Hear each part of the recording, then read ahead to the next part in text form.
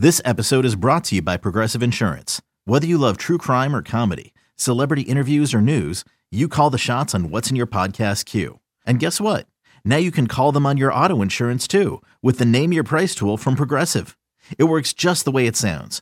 You tell Progressive how much you want to pay for car insurance, and they'll show you coverage options that fit your budget. Get your quote today at Progressive.com to join the over 28 million drivers who trust Progressive. Progressive Casualty Insurance Company and Affiliates. Price and coverage match limited by state law. Introducing the two-way V4, where groundbreaking fuel cell technology meets fresh foam cushioning for the ultimate performance. With fuel cell, each step feels explosive, delivering unparalleled energy return. Paired with fresh foam, experience maximum comfort throughout the game. Its lightweight textile upper offers support and breathability without sacrificing agility. Whether you're hitting the clutch shot or locking down the opposition, the two-way V4 gives you the tools to play at a high level. Learn more and purchase the two-way for yourself at newbalance.com. You could spend the weekend doing the same old whatever, or you could conquer the weekend in the all-new Hyundai Santa Fe. Visit HyundaiUSA.com for more details. Hyundai, there's joy in every journey. What's going to happen tonight? What's going to happen? We're going to whoop their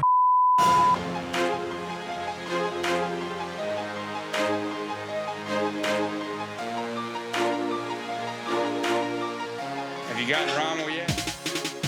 What's up, y'all? Welcome on into the Go Vols 24/7 podcast. Wes Rucker coming to you from Fort Rucker Studio here on a chilly Monday evening here in God's own Knoxville, Tennessee at Fort Rucker Studio, just a couple of miles away from Tennessee's campus, which has been a busy place of late. This is it's 3 sports season, guys. It's 3 sports season now for us here on the podcast because football season never, ever sleeps. We know that. Basketball season starting to get thick. Vols right there back in the top 5 of the polls. Another big week coming up, another road trip. We're going to talk about some of that in the second segment. Also going to talk in the second segment of this episode about baseball. Tennessee baseball's underway. The 9th-ranked Vols had a pretty good weekend. Not a great weekend, but I would say a pretty good weekend down there in Dallas, in Arlington to be specific. And we're going to talk about all that with Ben McKee in the second segment. But before we do that, we're going to get to some big football news in the first segment of this episode. How you doing? Hope y'all are well. Hope everything is good in your world. And I hope you're ready to hear a lot of information in this podcast, as we're going to cram a lot of 3-sport information here into one episode, because Tennessee has made 2 hires to the football staff, not 1, but 2. We know that there were vacancies there from the past couple of weeks, and it appears they are well on their way to being filled at the same time. So we won't get as much juice out of that. We'll just get 1 podcast, not 2. That's okay, because the Vols have the guys that they have wanted. They got Darrell Sims from Cincinnati to come in there and coach the running backs, and then William Inge from Washington, maybe was going to go to Alabama. Now he's not. He's going to go to Tennessee. We'll talk about that, obviously, but he is coaching Tennessee's linebackers. That was the assistant head coach of the team that went undefeated, Pac-12 champions, college football playoff semifinal winner, and national runner-up. So that's a big pull there for Tennessee. Lots to talk about, and to do that, we're going to go to that undisclosed location and get to Patrick Brown, and we're going to go to that home daycare center, get to Ryan Callahan. Fellas, how are we doing on this Monday night? I'm doing well, Wes. Oh, sorry. I'm doing better than Ryan. I got to watch the end of the Daytona 500 amid the coaching hires and parental obligations, and big wreck. And sort of a lousy finish, so I was hoping for some overtime there. Yeah, that was spoiler alert if you taped the race and didn't get to watch the end of it there. Well, he didn't say who won, so that's at least something. Yeah, And really, Jeff Gordon won. There, that's it. Like, if they have enough wrecks, in the end, it should go default to the Talladega Nights rules, where they get out of the car and they race. And even if it doesn't count, they should get out and race on foot to the checkered flag, because something needs to happen. You can't end a race under caution. That's just nonsense. That's as nonsense as this Virginia basketball offense I was just watching while working on some work stuff.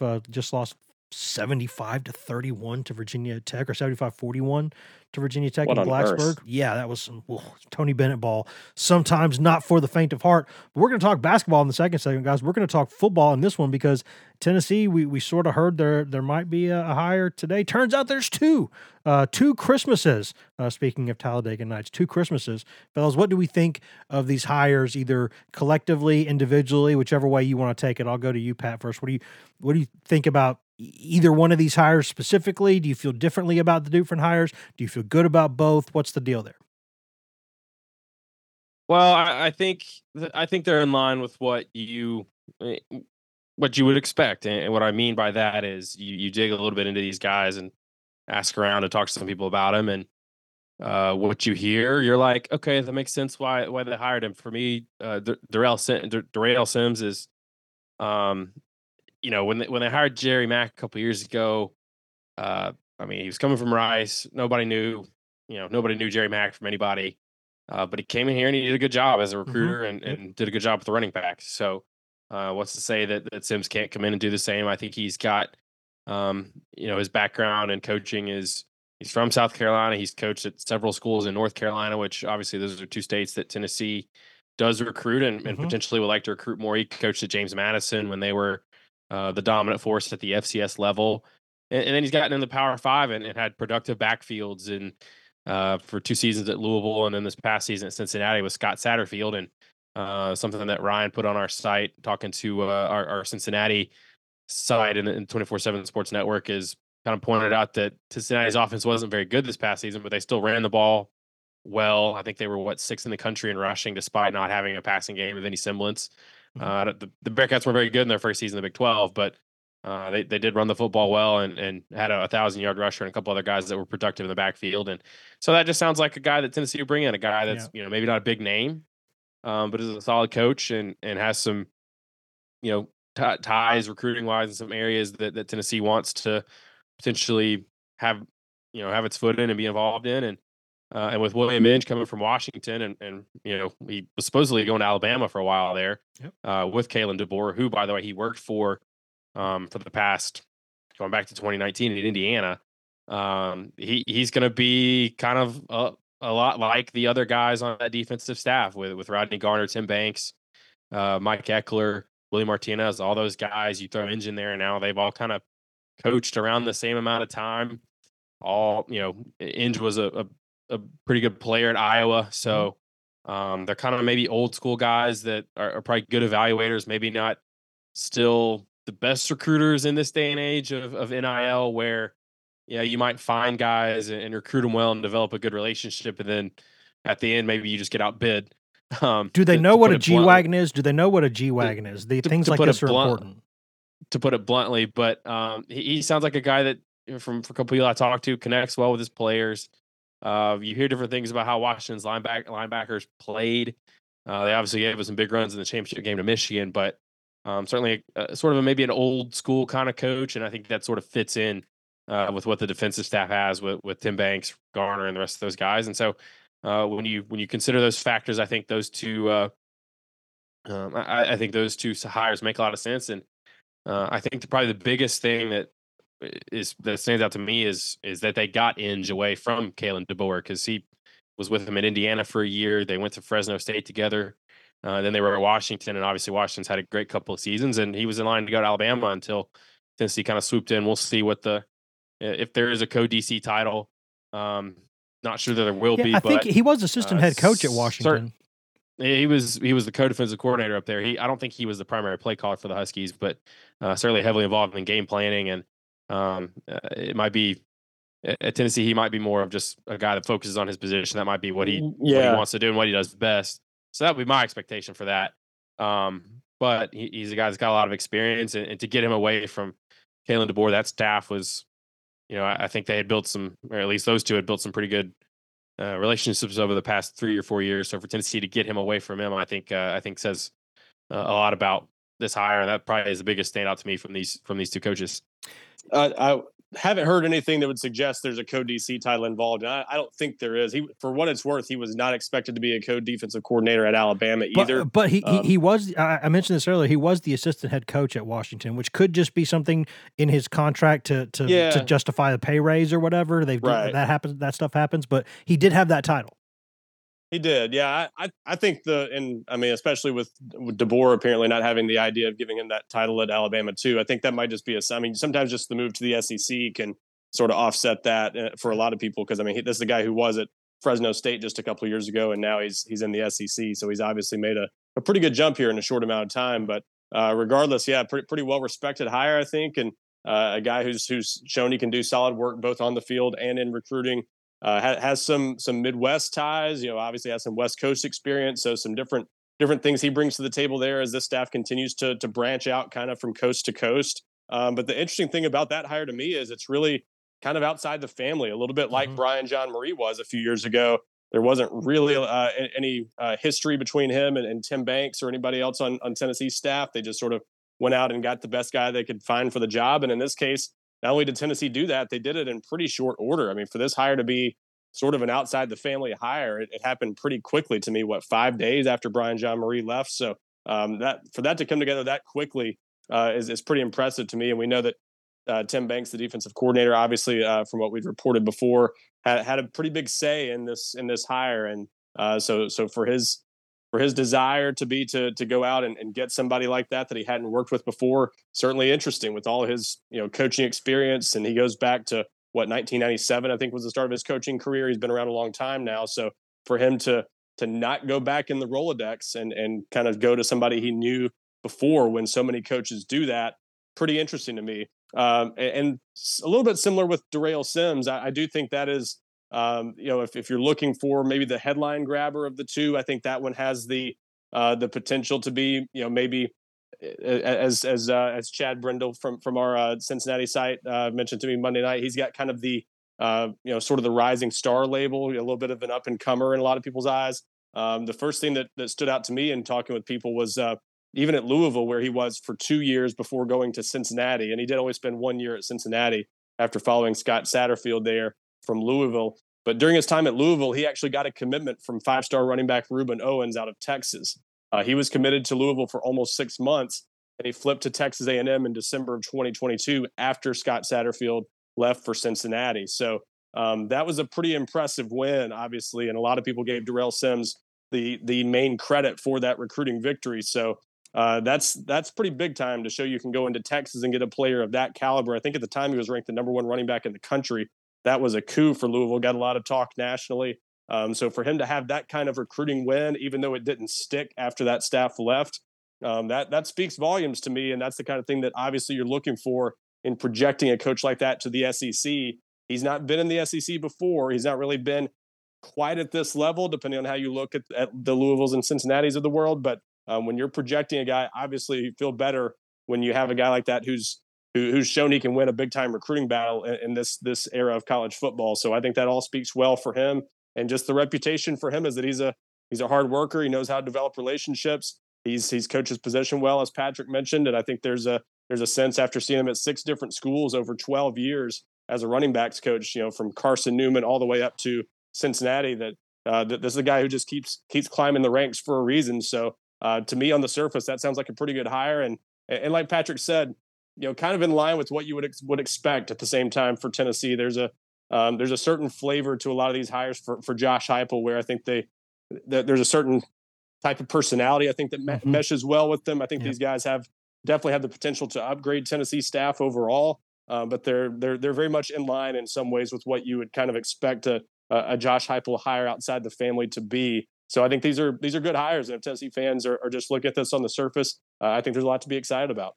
Yeah, I do too. I mean, you think about what I was interested going into this hiring process was Tennessee is in a much better position overall than it was, say, when Heupel got there, right? Duh. Like, we can look at these things and we can see that, no kidding, Wes, is grass still green? I mean, we know that Tennessee's in a better position than it was a few years ago, but I wondered, would that mean that they would attract a different kind of candidate in that it was a very high profile candidate? Now, Rodney Garner, and there were some others who were sort of high profile additions when he first got there.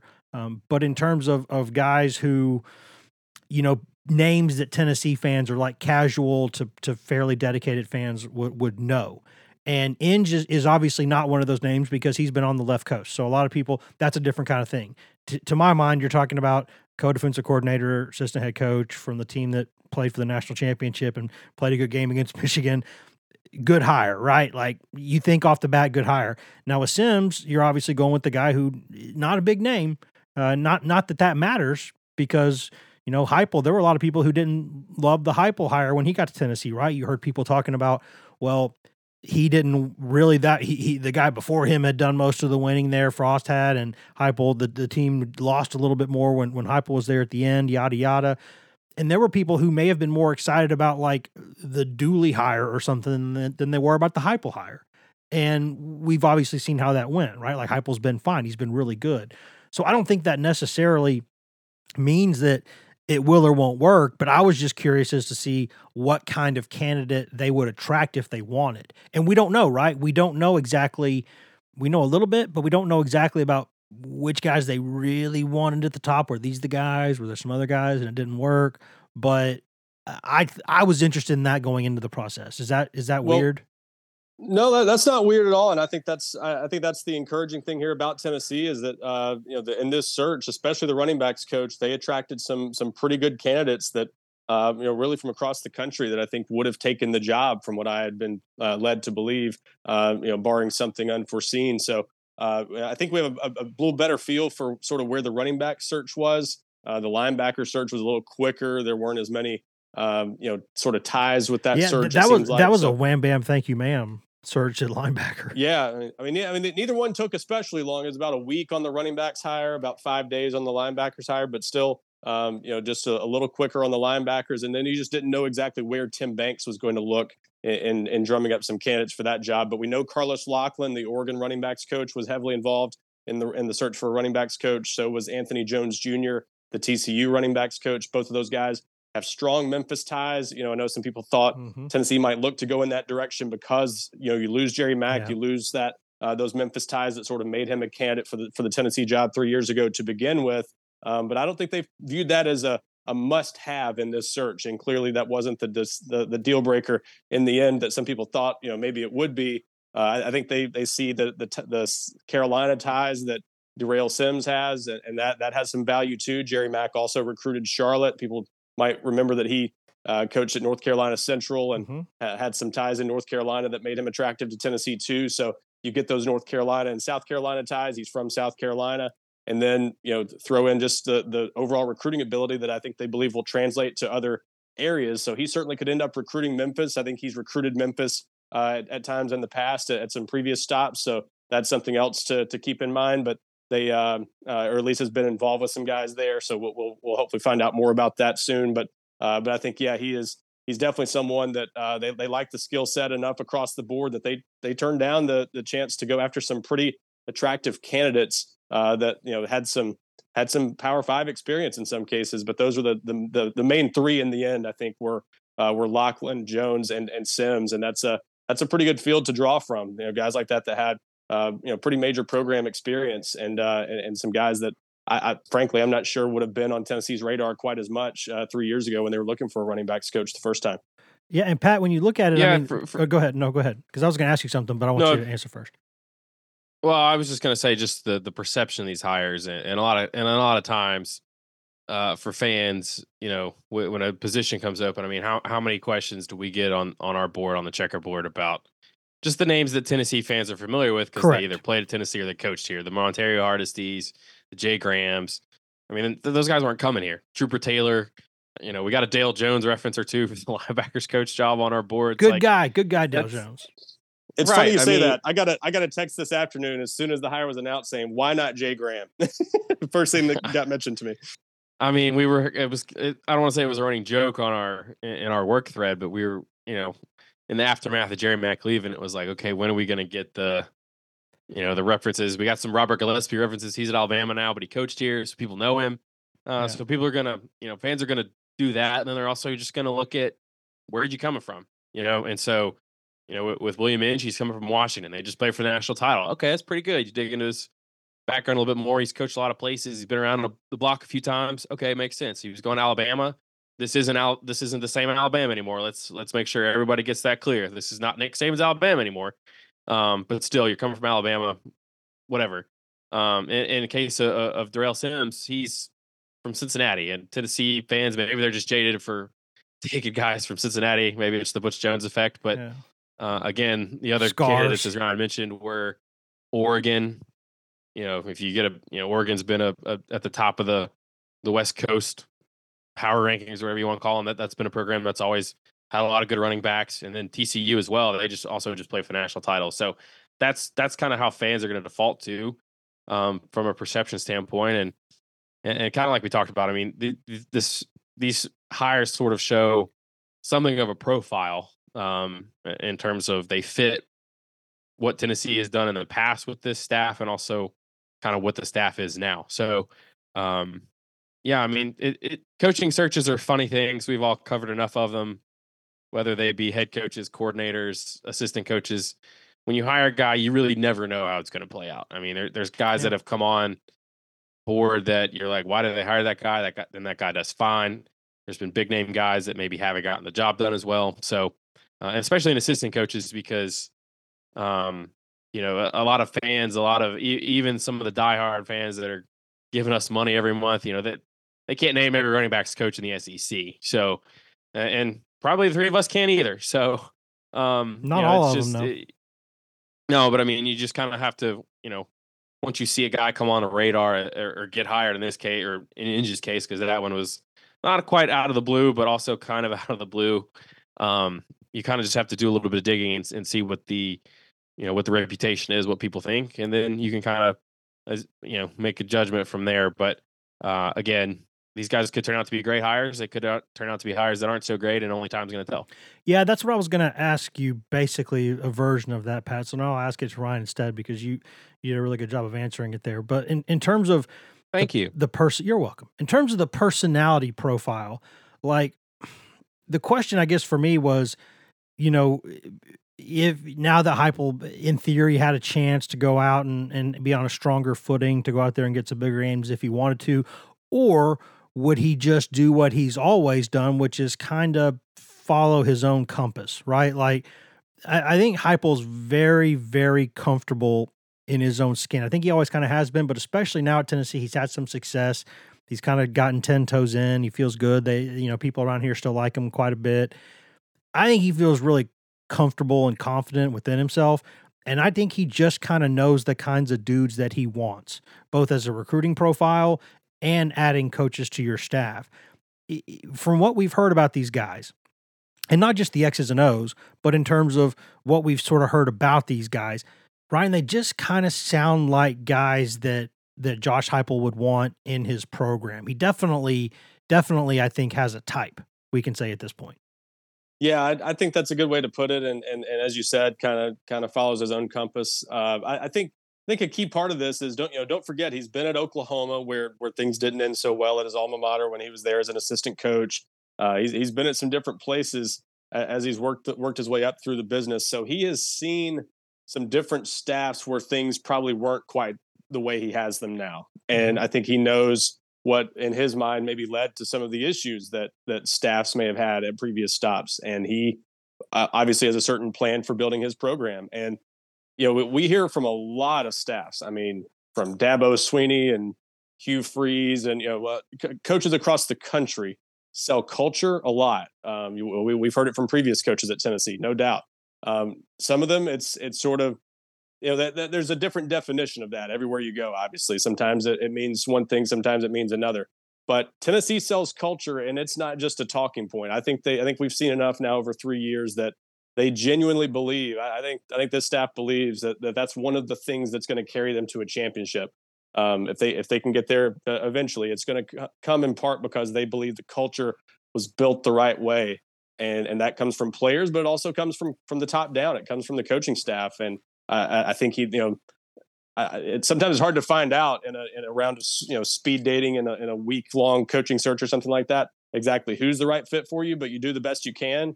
And I think they can kind of tell there's just sort of a vibe to knowing it when you want to work with a guy, and whether that's a certain personality type or whatever. Yeah, it just seems like they have when they've had a chance to hire guys, they've either promoted from within with a guy that they know is going to fit well with them and work well with them on a daily basis, or they've gone outside and hired someone who seems like a similar type of personality. So I think that's definitely part of it. But yeah, no doubt they wanted to upgrade or at least do their best to upgrade the recruiting ability of this staff too in making these hires. So I think they've done their best to kind of check both of those boxes, I think, and we'll see how it turns out. But yeah, I think that it's definitely an active part of these searches is finding guys that fit well with them and that they think are going to mesh well with what's obviously a pretty healthy culture inside the program 3 years in. Yeah, you might hire somebody that you don't know, but you're never going to hire somebody who isn't well known by somebody you know well. Like, you're not going to do that. There's not the personalities can be so combustible in athletics and college football. That's a lot of egos. That's a lot of testosterone in one building. That's a lot of pressure when you're in a place like a Tennessee.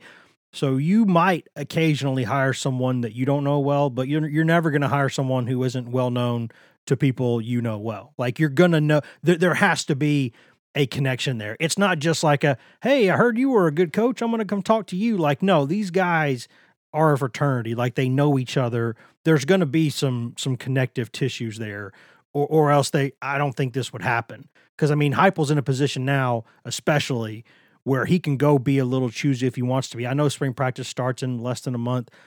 Whatever, you still had time to go do this.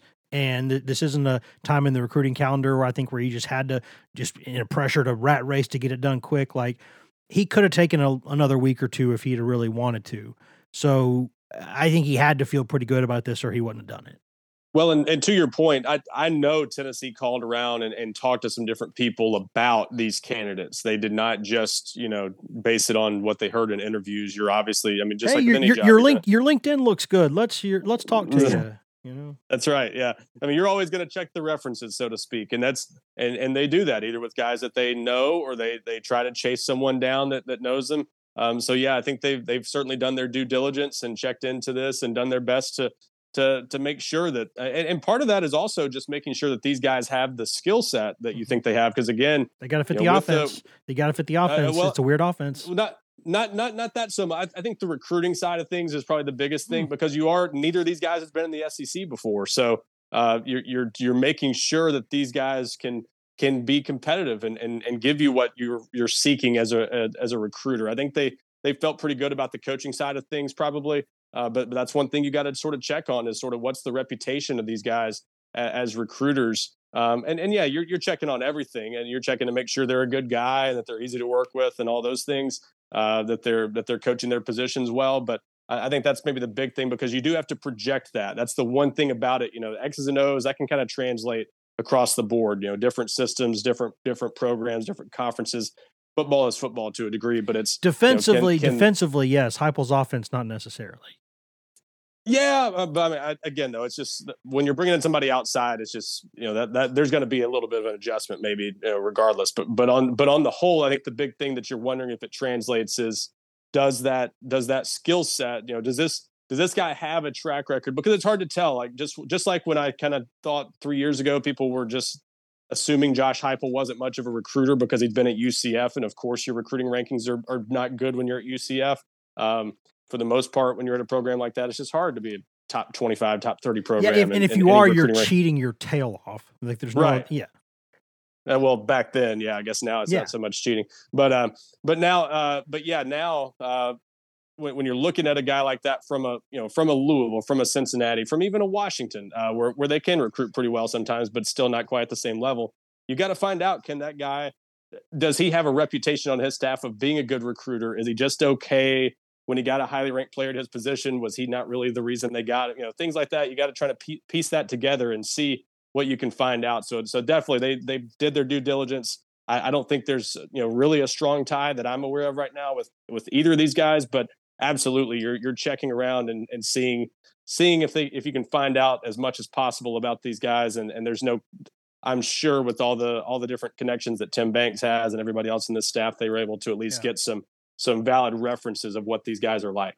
And maybe you bumped into some of them on the recruiting trail at other times too. I mean, there's all sorts of things, like I've heard coaches tell stories before about them seeing an assistant who was with another program and they bumped into him during a recruiting visit somewhere. And they've said like, oh, I like that guy. I'm going to look into that guy.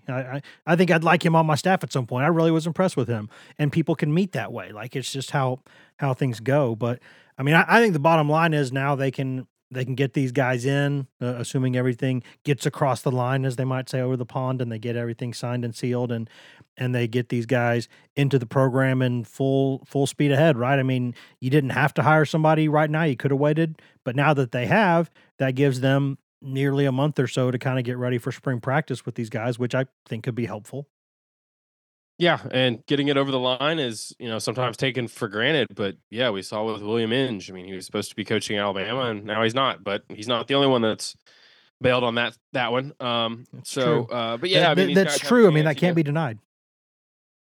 Well, yeah. I mean, again, this is not Alabama. It's not Alabama anymore. It's Alabama in name only. But yeah, and Josh Heupel probably wants some brownie points with Tennessee fans for quote unquote taking a coach from Alabama. That's true. Who's Bama going to hire? Take that guy. Oh, they hired somebody in about 10 minutes. It reminded me of the time that when Terry Fair was ousted as at Tennessee as the coaching staff, and then they had Derek Ainsley hired about 10 minutes later. Yeah. So that's what it reminded me of. I think they're hiring Christian Robinson, I think, because Inge was going to be the outside linebackers coach down there. But anyways, yeah, they're taking over two interesting situations, with Sims in the running back room. It's really an inexperienced group, but and it'll be interesting to see what his take on those guys are when he gets them in spring practice with Dylan Sampson. Obviously, we haven't seen a whole lot of the rest of those guys that are all going to be freshmen and sophomores with Cam Selden and Khalifa Keith. And obviously, they won't see Peyton Lewis in the spring because he's underwent procedure to clean something up that he got to campus with. So we'll get a chance to see the newest guy in that backfield. But in Inge's case, he's got a crowded room there. All those linebackers played a lot last year. That's one thing Brian Jean-Marie did, is he played his young guys. So they bring Keenan Peely back, and they've got all those guys that were sophomores and freshmen last year that should benefit from the experience, and that should be a pretty competitive room as well. So that this is going to be an important couple of weeks for those guys to see what they have, for the players to see what kind of coaches they're getting. I think it was tough for some of Tennessee's linebackers, from what I was told about Jean-Marie leaving. That was a tough deal for some of those guys, as some of these things sometimes are. But certainly they'll have an open mind to want to get to know a guy that's coached a lot. And for Inge, he can come in and say that he coached Khalil Mack, which is interesting. And probably the other thing too, both these guys we haven't mentioned, is that I think they've coached in Neyland Stadium against Tennessee. I think Inge was at Buffalo, going back to the Derek Dooley era there. And then I think Sims was at Western Carolina when they played in 2015. So they've seen, maybe that's why they wanted to coach at Tennessee, because they've gotten seen it. But this is going to be an important few weeks for those guys to sort of get to know the current players and current guys as well, but also to familiarize themselves with the recruiting board, some of the targets. Ryan's already got a story up with Sims talking to Justin Baker, Tennessee's running back commitment in this class. So those guys got to hit the ground running, and they haven't been announced yet, but they're already working for Tennessee. That's just kind of how these things go. Yeah, I guess I'm very well aware of Buffalo. I wrote their fight song, if you remember correctly, a few years ago. So I am. I don't. Well, you should, because it was a gold standard, and now at some point I'm going to have to play it for you during the podcast, because it was really, really, really something. It definitely didn't involve any copyright infringement. No, there was no copyright infringement at all. Van Halen never sued. It was not a big deal. That's what I'm actually wearing a blue shirt now, which is sort of a Cubs shirt, but I mean, we'll say it's a Buffalo Bulls shirt. My question for William Inge is he the first coach ever to go from the Buffalo Bulls to the Buffalo Bills? Because he did that. He was defensive coordinator for the MAC team, and then was the assistant defensive line coach for the NFL team. Has anybody ever done that before? I got to know. I do know that basically it was like Chico Canales a few years ago, just changing the color of his orange from Tennessee orange to UTEP orange, and just still being the same exact guy. That was a good old funny joke. Do you think Inge had the Buffalo Bulls logo on his backpack, and people just assumed that that kind of looks like a bill, whatever a bill is. Yeah, right. Bill. Yeah, that's Bill. Yeah, that's Bill. Or just Right. just take like a Sharpie or whatever, and like I mean they're both blue. I mean that just shouldn't be the big deal. One's blue and black, and one's blue and red, but whatever. Has anybody ever gone from like Tulane to the Saints? I mean that's where we're from Georgia Tech to the Falcons. I mean that's what we're kind of looking at here. No, but I did one time. Wes, it's time to hit a break. I think we're derailing here. No, but I also wanted to talk about the Well kid played. who you mentioned Tulane. I'll never forget one of the funniest things ever was the kid who we wrote down a list or sent me a list of like schools that had offered him or whatever, and he wrote Tulane, TWOLANE, and I was like, I don't know if you're gonna get into Tulane, bud. I hate to break it to you. So we've all been players, there, right? The that's akin to writing the University of Ole Miss as one of your the Rebel Black Bears. Yeah, the University of Ole Miss. Guys, thanks. Go ahead, Ron. You got one more thing? Well, I was gonna say real quick. Obviously, every time on the podcast, we want to tell you to sign up for GoVols 24/7, 30% off your first year to sign up right now. But yeah, we'll have plenty of coverage tracking down these guys, as Patrick said.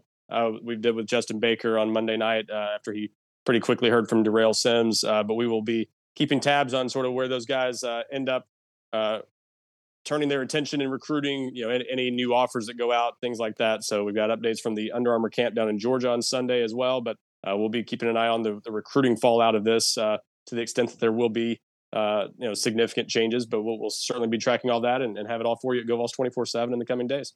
And this is Ryan's version of asking the teacher about the homework at the end of the class, because Wes and I have sort of sent this thing off the rails a little bit, talking about backpacks and how to spell Tulane, and now Ryan's like, "Here, do something serious."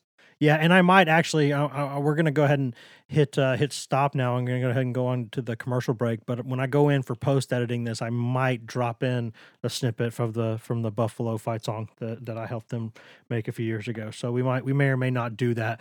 But regardless, what I will say and what we definitely will have on this podcast is me thanking y'all for being here for the first segment of it. So Ryan and Pat, thanks for being here, fellas.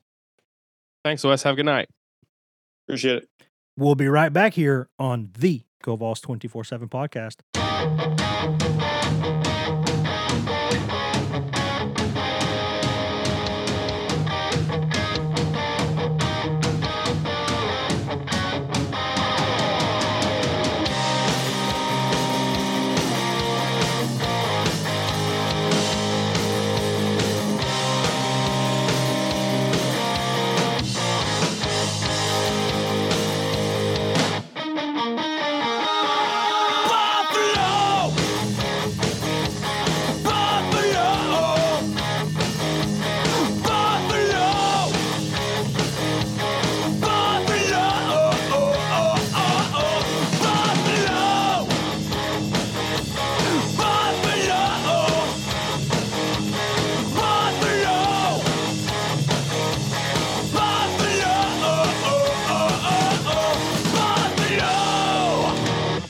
Hashtag ad. It's only a kick, a jump, a block. It's only a serve. It's only a tackle, a run. It's only for the fans. After all, it's only pressure. You got this. Adidas.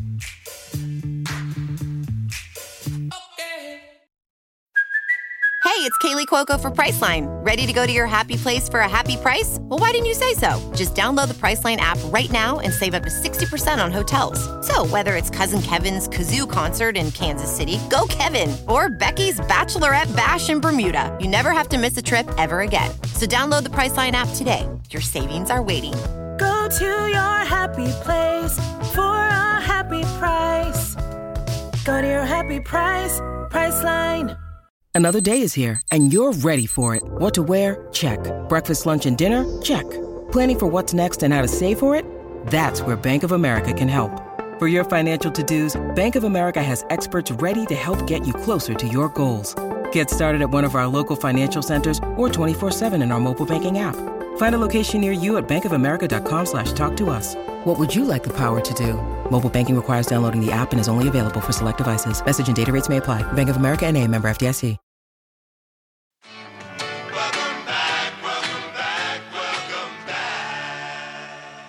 Welcome back to the Go Vols 24/7 podcast, brought to you by whatever products, services, and in-house ads you just heard a moment ago.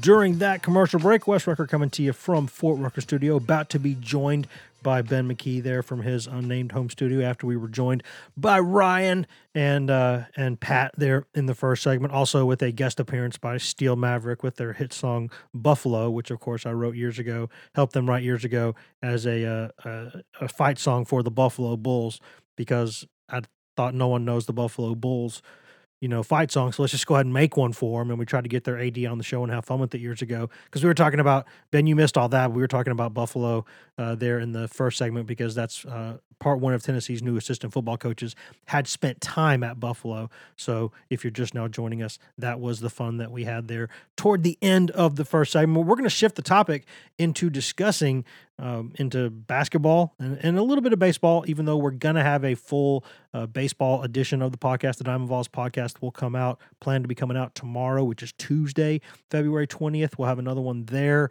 But before we do all of that, just a quick request from our end to please go rate, review, and subscribe to this podcast. If you're just listening there on the website at govols247.com, nothing wrong with that. No wrong way to consume this podcast.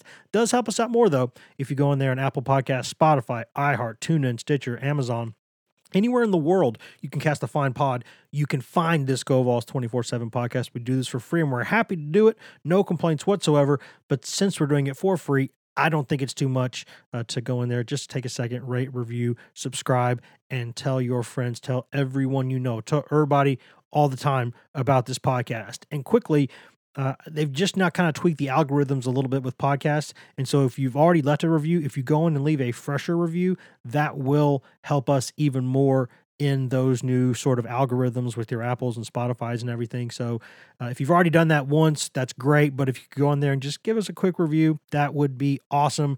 That helps people find this podcast, and that helps us keep doing this thing for free, which we would like to keep doing for free for everybody out there listening. So if you're already doing all that stuff, thank you. We love you. If not, I award you no points, and may God have mercy on your soul. Straight back into it. We're going to go over to that unnamed host studio, get to Ben McKee. Ben, how you doing, man? Doing great. How are you? Doing all right. Hope your weekend wasn't too crazy there. I know 3 days there deep in the heart of Texas it's fun, certainly, to go down there and watch that much baseball, but complicates things there in the middle of basketball season. And now there's 5 baseball games coming up this week, and a couple basketball games, and some travel involved. And I know it's a crazy time of year, so I'll speak on behalf of all the readers at Go Vols 24/7 to say thank you for doing that. But how you doing? How was the baseball? Because we're going to have a whole discussion on baseball tomorrow with me and you, and I'm guessing with Will Heflin, our good buddy, co-host of the Diamond Vols podcast, with us for that. But as a quick kind of sneak preview, what'd you think of the weekend? Yeah, it was a really fun weekend. It was really cool to sit inside the defending World Series champs' home for a weekend. Just a fabulous, beautiful ballpark that opened in 2020. Just really nice from top to bottom, east to west, north to south. I mean, it was just absolutely phenomenal. Right there in the shadows of AT&T Stadium, Jerry's World. I got to tour that with the parents, and that was pretty cool, really cool. Took 3 hours to to tour it because it's so big, but also because our tour guide knew everything about everything. He was very much a Wes Rucker. I was about to say, did you have Ryan Callahan guiding you on the tour there? I had Ryan Rucker. Oh, that's it. Now we're done. We're done with the podcast. Now we've jumped the shark. We are done with the podcast forever now. I mean, if you'd rather go Wes Callahan instead, we could do that too. Either way, I just threw up in my mouth a little bit, just a little bit. No, but it was a really productive weekend for Tennessee baseball. Not a perfect weekend by any stretch of the imagination, but they easily could have gone 3-0 as well. Maybe could have gone 1-2. In addition, if some of those plays in the Tech game goes in favor of Texas Tech, but I thought it was a good sign of things to come. There's certainly question marks, right? I only think there's really one pressing question, and that's about that third Sunday Game 3 starter role, whatever you want to call it.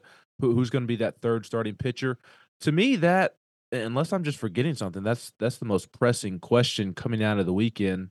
There's other things of okay, how are you going to get Robin Villeneuve's bat in the lineup? How are you going to get Yeah, I wanted to see Villeneuve get some more ABs there. He looked good over the weekend. How are you going to get Dalton Bargo in the lineup? How are you going to get Reese Chapman in the lineup? I thought Cal Stark looked really good defensively, made game-changing plays, and even at the plate, he really hit a ball hard to right field on a line drive that was just hit right at the right fielder. I thought he looked good. Cannon Peebles looked great. So there's some questions about, okay, who's playing when and where.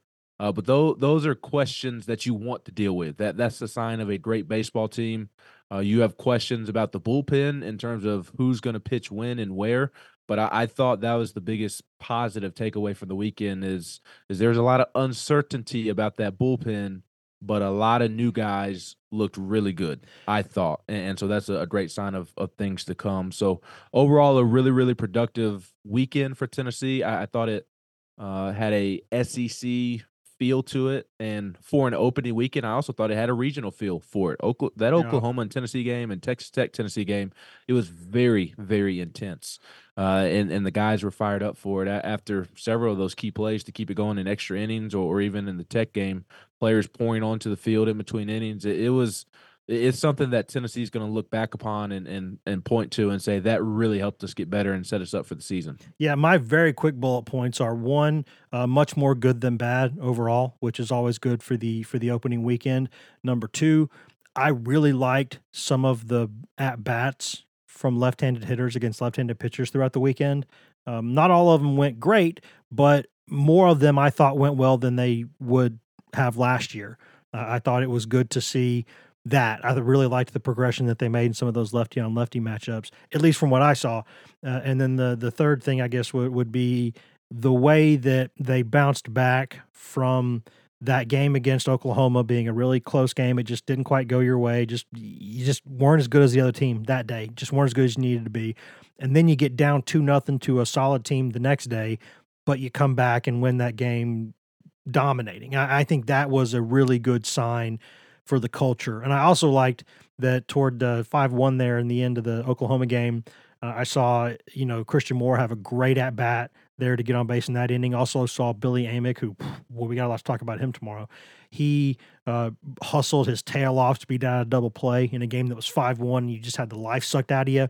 I liked that from a culture standpoint. I liked a lot more of what I saw than I didn't like. I thought there was a lot to build on. Certainly questions about who plays where, when, the lineup a little bit. I'm not worried about Blake Burke at all. He smoked a couple balls in the last day there. I like a lot of what I saw from Tennessee that weekend. And the very last thing, I love how Vitello does his schedule.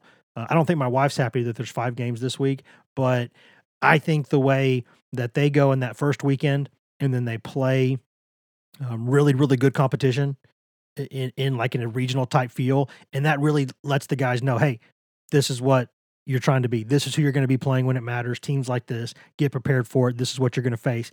And then you get a couple weeks to go home, play a bunch of games that you really should win most of, maybe not all, because you never expect 14 or 15 wins in a row, but you expect to go win most of those games, and you can kind of sort things out now that you've showed guys what they need to look at the end of the year. So I really like the way they set the schedule up, and I think that's a really, really, I don't know if it's intentionally done that way, but if it is, I think it's really smart because I think it's a really good way to set up the schedule.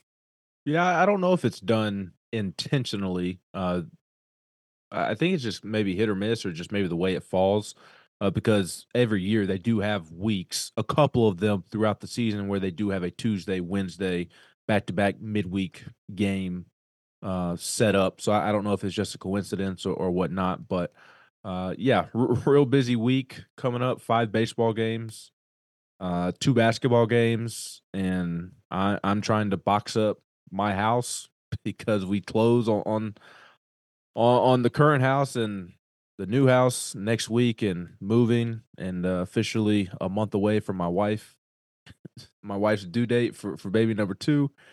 So life is rather hectic right now, and I find myself having what I think are good ideas, and probably not, but I find them being good ideas, and thinking, when in the world am I going to find time to do that? Because there simply are not enough hours in the day right now. But I will say, I wanted to mention this earlier, would not trade it for the world. It totally beats the alternative of covering two programs that are irrelevant. I would much rather deal with. I mean, I'm so thankful to be covering an athletic department that outside of football season has a pair of programs that can go win a national championship. I mean, the basketball team, the baseball team, our lives, although much busier, are much more enjoyable because it's more enjoyable to show up to work each and every day. So crazy week ahead. A lot of implications for basketball coming up, particularly this Saturday in Knoxville. But man, it totally beats the alternative of covering teams that are irrelevant or are bad, because I look at some of these other programs that I run across or just view casually from afar, and it's like, man, I could not envision covering that team. That sounds just miserable. So I wouldn't trade it for the world. Yeah, I think about you're about the same age as my younger brother, and so I think about going through where I was at that point in life and work, and Tennessee in baseball did not have to be covered quite as intensely at that point. Sadly, it just wasn't. There wasn't much interest at that point. They were struggling. They were on and off a little bit. Just couldn't quite get it going, but it was still really busy with football and basketball throughout the year. And I think about just how crazy everything was at that point in my life. And then I try to imagine putting like wife and multiple children on top of that. And it makes my head spin just thinking about it. So it's for people who do thoughts and prayers out there, please add Ben to that. That is a lot on that guy's plate right about now. But Ben, Tennessee basketball, I think when Tennessee went and had that performance that we all remember against Texas A&M, went there, did not go right, could not make a shot, an opponent that never makes threes, made a bunch of threes, a team that was really fired up to beat you, went up there and snuck up and got you. That was not a good night for Tennessee. They happen during the season. It's basketball. That's life. But the response to that, you can only play the teams in front of you on your schedule. But Tennessee so comprehensively took care of those two opponents. And in a game where it's like hard to sometimes say, okay, I'm impressed by this. No, I was actually impressed by that. The way they handled those teams was impressive. And now there's another opportunity this week where you go to Mizzou, a team that beat you twice last season. So you probably got that stuck in your craw a little bit. And then you get to play A&M again, a team that obviously you got something stuck in your craw about that one too. So Tennessee, big week, not huge name opponents, but games that I think will mean quite a bit to the guys in that locker room. Absolutely, it should be. And this year is much different playing Missouri than last year. There's no bones about that. There was no shame at all in losing to last year's Missouri team. That was one of the, I won't say one of the best teams in the country, but a top 20, top 25 team, which in a sense is one of the best teams in the country. Sure. There was no shame in losing to that Missouri team. Very frustrating, and one that you don't take solace in finishing in second place, right? You play to win the games unless you're playing soccer over in the Premier League. Then you play for ties, which is the dumbest thing. Or Arsenal, and you're never losing again. Right. But we know they'll choke as well. But there was no shame in losing to that Missouri team. There will be shame, a lot of shame, losing to this Missouri team. I mean, this Missouri team is just not good whatsoever. It is on the road, but I don't expect some raucous environment for Missouri. I think it'll be very similar to last week's Arkansas game, quite frankly, to where yes, it's on the road in conference play, but the team is just so bad that doesn't matter. And I don't know how you feel, Wes, but it does kind of feel like this team has gotten over the hump in terms of slow starts. Maybe they're fooling me. Maybe I regret saying this because I've said this before, and then they come out and they get off to a slow start and it bites them in the bud. But I feel like they've turned the corner. I feel this team is in as good a mental place as you can possibly be midway through February. It seems like they are in a really, really good place. It seems like they've figured out their roles, who needs to do what. They've kind of taken their lumps in terms of learning lessons along the way, and with things like not showing up and being ready to play. And I think guys are really starting to settle in, and I think you're starting to see them click as a whole. And we'll see what happens with this gauntlet coming up. It is Arkansas, it is Vanderbilt, it is Missouri. These teams are terrible. Tennessee should be beating them by 30 and 40 points. But it does, to me, feel like this team is on the verge of playing its best basketball of the season, which would happen at the right time, given the gauntlet coming up in the SEC tournament and the NCAA tournament coming up. So I'm expecting a blowout win. Quite frankly, I'm expecting what we saw in Arkansas last week. I think that's what will happen. I think that's what should happen. And yes, have that motivating factor from last year's losses, because those were very frustrating losses to Missouri. The half-court shot after blowing a lead and then simply losing in the SEC tournament. Those were very frustrating and disappointing losses, so I would hope that there is motivation within that.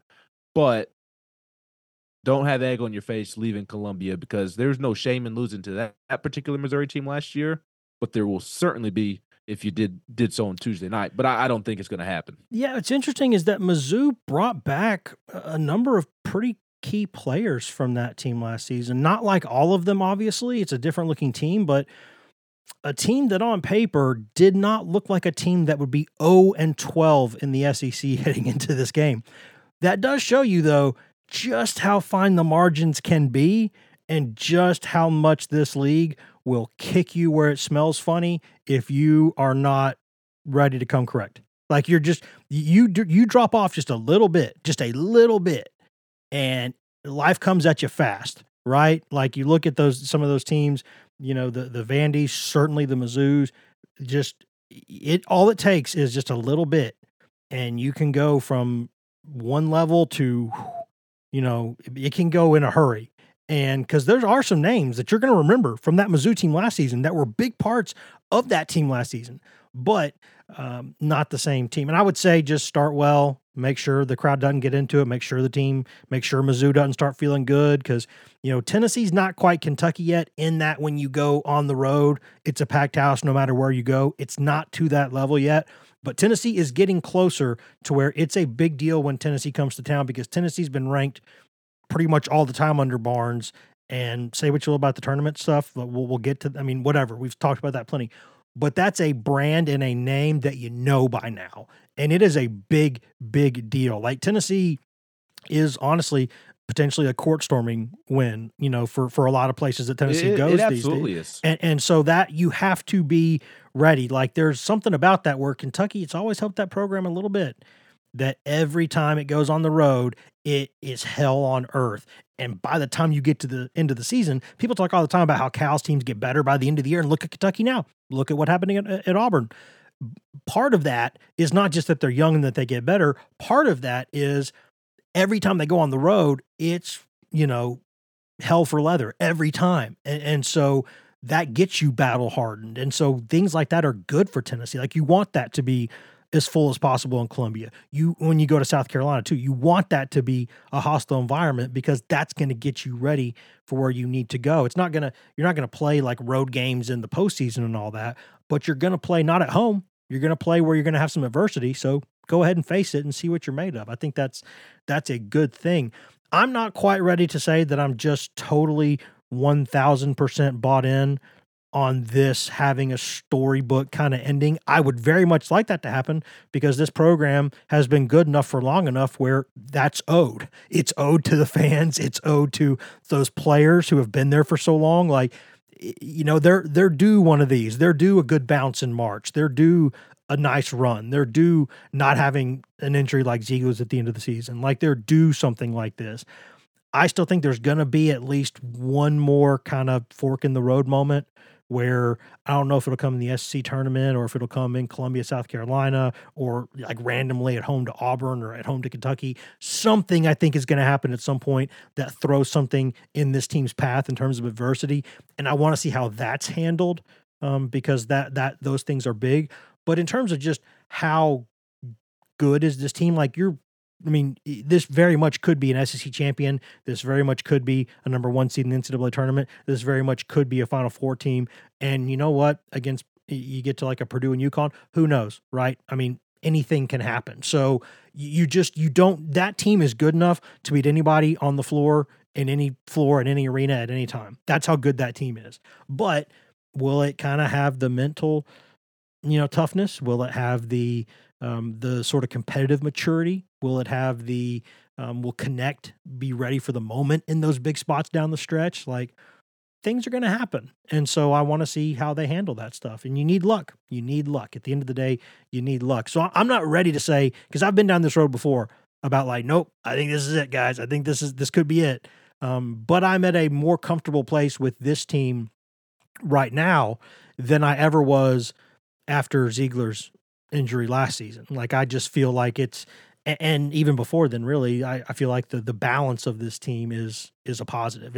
This team has the formula, Ben. It's top 15 in offense and defense. That puts you at the dinner table. Well, just because I say that, I feel like this team has turned a corner, or I feel like they are beginning to peak or are about to peak. That doesn't mean that I think that they're going to the Final Four. They're going to the Elite Eight. Sure. To me, when I say that, it means that I feel good about this team going into the most important time of the year, when their season will be determined a success or a failure. Because we've seen Tennessee teams be on fire going into the NCAA tournament, and they had a bad game or a bad half of basketball. I think of the 2018-2019 season, the year in which they lost to Purdue. That team was playing really well going into the NCAA tournament. And should have won that game. Yes, they played a bad half of basketball in the first half, put them behind the 8 ball, and with climbing uphill all game long. And I feel, yes, the breaks went against them, calls went against them that should not have. But I also, on the other hand, have the thought process of, well, if you didn't dig yourself so big of a hole early on, then it doesn't make those calls so much more important that they turned out to be. When you dig yourself such a big hole, I tend to think that when you're trying to fight and crawl back into it, that the breaks don't tend to go your way when you have dug yourself such a hole. And to me, the Purdue game epitomized that. So that, I think of that team that was playing its best basketball going into March, in my opinion. And I think back to 2 years ago, when they lost to Michigan in the second round. I thought that team over the final month or so played great basketball, won the SEC tournament. I mean, how many people were picking Tennessee as their dark horse to make the Final Four? Yeah. And they played well in the first half, and then they even played well for, I'd say, the first several minutes of the second half, and then shots just stopped falling. So when I say that I feel good about where this team is at, as good as I felt all year, and I think that they're about to peak, I don't say it in the sense of they're going to the Final Four, they're winning the national championship, because the reality of it is we have no idea. We have absolutely no idea. We have no idea whether Purdue's going to win the national championship. We have no idea whether UConn's going to win the national championship, because the NCAA tournament is the most wild sporting event in all of sports. I really believe that. And it never seems to play out the way that you think it is going to play out. So the best thing that you can do is have your best foot forward entering the big dance. And I think Tennessee is on the verge of doing that. And like I said a moment ago, Wes, I may end up having egg on my face here in a couple of days. I mean, it's a big game coming up on Saturday against A&M. We just saw that A&M team bully this Tennessee team. I'd be surprised if it happened again, especially inside of Thompson-Boling Arena. But that is a losable game, quote unquote. And then you have a 4-game gauntlet. All of a sudden, it does look a little bit different. Auburn has had some weird losses of late. Carolina's had some weird losses of late. And now Alabama, everybody kind of wrote them off after that loss to Tennessee. They can't stop winning. That's a road game. They just keep scoring, man. They just keep scoring. I did not at all have Auburn losing to Kentucky in its own arena on my bingo card. And I still don't trust Kentucky. I'm still would be surprised if they make a deep run because I don't think you can trust them to be consistent. And that's a home game for Tennessee, but you know they're going to want to have revenge. So Tennessee is – I don't think Tennessee's going to go 5-0. I obviously expect them to beat Missouri on Tuesday night, and then you finish with A&M, Bama on the road, Auburn at home, South Carolina on the road, and Kentucky at home. I'm not expecting them to go 5-0. I think you're going to have to go close to undefeated and 5-0 as you can if you want to win an SEC championship. But to your point, Wes, they will suffer another loss. I would be surprised if they went 5-0 during that stretch just because of how difficult of a stretch that it is. But unless they fall flat on their face during that stretch, if they lose one game or a second game that's kind of back and forth and it kind of plays out the way that some play out, like it's not going to be time to raise all the red flags and freak out. Like Tennessee, I feel like they're about to play their best basketball of the season right now and have their best foot forward going into March. That's a really good way to put it. And I think the last thing I've got is that, well, actually two quick things. One small note at first. JP Estrella was back in practice on Monday doing more stuff. That's a good sign because, I think maybe the past week he saw some of those other freshmen and was like, man, this knee better get better. Like, let's go. Like, that can speed up the process, right, of getting back out there. I'm just kidding, of course. But and he's back out there Monday doing not everything, but a lot of stuff. So if he's not back in this game, I think it'll be really soon. I don't think they're concerned about that. That's one thing. And then the second thing is, my last thing is that what I like about this team, what I really, really like about this team is the number of ways it could possibly win a basketball game. When you go into March, you want to be either so dominant in one area, just so dominant that you can hang your hat on that no matter what. Like if you're Houston, it's your defense, right? They're going to go out there and bully you physically. They're just so freaking good defensively that's going to keep them in every game they play. And then they just need to score a little bit and then they're going to win most games. Unless you're so dominant in that one way, what you need is the most number of paths to win a game, right? Like you want that, whatever they call like the river card or whatever, to give you several different options, which could still win you the hand. And if you're Tennessee, you've got that. And you've got the ability to play really good elite level defense. You got the ability to play really elite level offense now. And look at the numbers. That's not an exaggeration. It is the truth. Don't run your car off the road. It is the truth. That's what the numbers say. And you could have the potential, like we've seen Connect go for 35, 38 points or whatever, and Tennessee be right there and win games or be right there. We've seen Connect have 14-point games and like 5 guys score 13 or 14 points and they're right there where they need to be at the end of a game. They can beat zone, they can beat man, they can, if a team tries to slow them down, they can speed up a little bit now. They're not as good offensively rebounding because you have to trade something, and they've gone 4 guards and they've played faster, but you're not going to rebound at the same level when you do that. It's just not how basketball works. Let me ask you this real quick about the offensive rebounding. Do you think their offensive rebounding numbers aren't? Yes, they lack post depth, no doubt about that. I'm not saying that Tennessee's a great rebounding team when I pose this question, so I understand that. But on maybe a glass half full approach, Tennessee is a better shooting team this season. The numbers are up. How much of the offensive rebound numbers being down is a result of the shooting numbers being up and less opportunities for offensive rebounds? I think it's a combination of 2 things, or 3 things. I think 1, the shooting is better, which helps. 2, they've gone to 4 guards, which hurts. And 3, Jonas Adu has been even better than I think a lot of people thought he would be.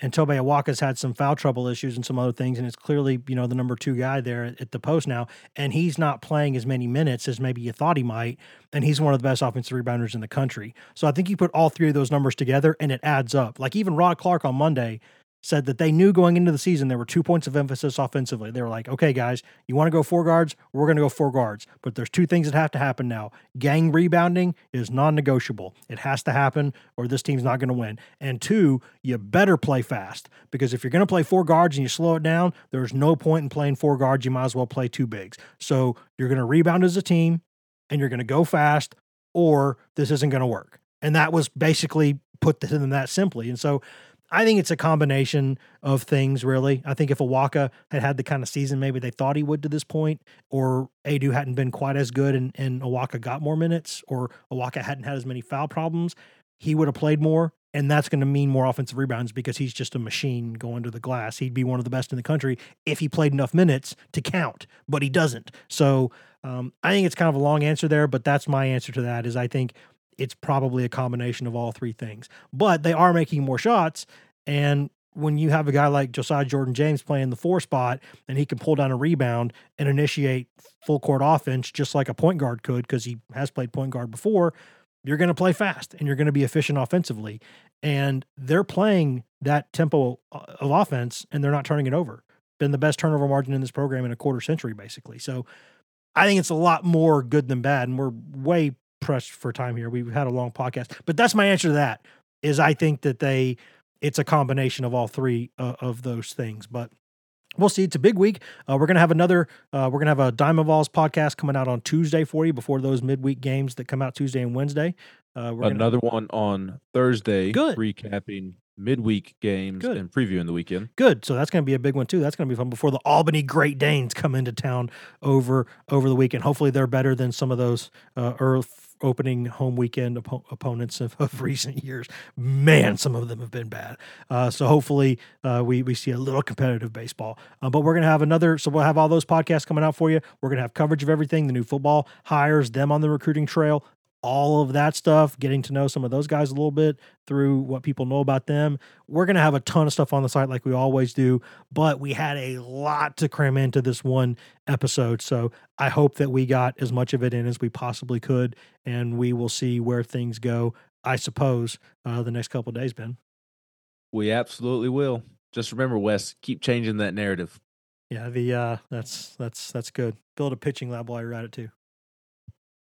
There's that button. And now I can say thank you for listening to this edition of the Go Vols 24/7 podcast. We always say that, but we always mean it. Thank you for listening. You can find all of us on social media. I'm Wes Rucker 24/7 on Twitter. Ben McKee is Ben McKee 14 on Twitter. Ryan Callahan is Ryan Callahan 24/7 on Twitter. And Patrick Brown is P Brown 24/7 on Twitter. And if you just want Tennessee news on Twitter, nothing else, you can get that at twitter.com/GoVols247. You can also go to facebook.com/GoVols247, where we update that throughout the day, all day, every day, mostly with Tennessee news, but also with news that we think Vols fans will find interesting. But if you want that best, most delicious East Tennessee Smoky Mountain spring water directly from the source, go get that at GoVols247.com, the best site on all of Al Gore's internets for coverage of Tennessee football recruiting, basketball recruiting, Tennessee baseball. Nobody, and I mean nobody, covers Tennessee baseball the way that we do. Also, no one covers the Lady Vols that we do. The award-winning Maria Cornelius does an excellent job covering all things Lady Vols for us all season long. You can get all of that at GoVols247.com. You've also got access there to 2 forums that run around the clock. Got the Checkerboard and the Summit, where you can go 24 hours a day, 7 days a week, and discuss anything you want that is not political or religious in nature with us, with thousands of Tennessee fans across the world, and with us who are on the staff. And no one has a more active board with the staff members than us. We are proud to be there all the time, answering any question that you've got, and you get all of that for less than the price of one mediocre lunch per month. That is all that it costs, and that's after a quick free trial. And once you pay us that reasonable rate, which is, again, less than one mediocre lunch per month, you get access in perpetuity to Paramount Plus, which is an excellent growing behemoth of a streaming arm there with us here at CBS, Paramount, Viacom, etc. You get every show CBS has ever made commercial free. You get new movies. You get classic movies that rotate in every single month. You also get just tons of original content, tons of great original Paramount Plus content. And you also get access to the vaults of Nickelodeon, Smithsonian, MTV, BET, Comedy Central, something for the entire family. All of that for less than the price of one mediocre lunch per month. That is so much stuff. So much stuff. That's a bunch of stuff. Less than one lunch a month. That's all that it costs. So go to GoVols247.com and do that. Take advantage of that. Tell your friends to go do that. Again, thank you for listening. You can always go subscribe to us on every content item. Everywhere you can get a podcast, you can get this podcast. So please go do that. Thank you for listening again. And be kind to each other, guys. Just try to be kind to each other. There's just not nearly enough people in this world being kind to each other, and having basic human empathy and dignity. Let's be better to each other. Let's be good. See you guys.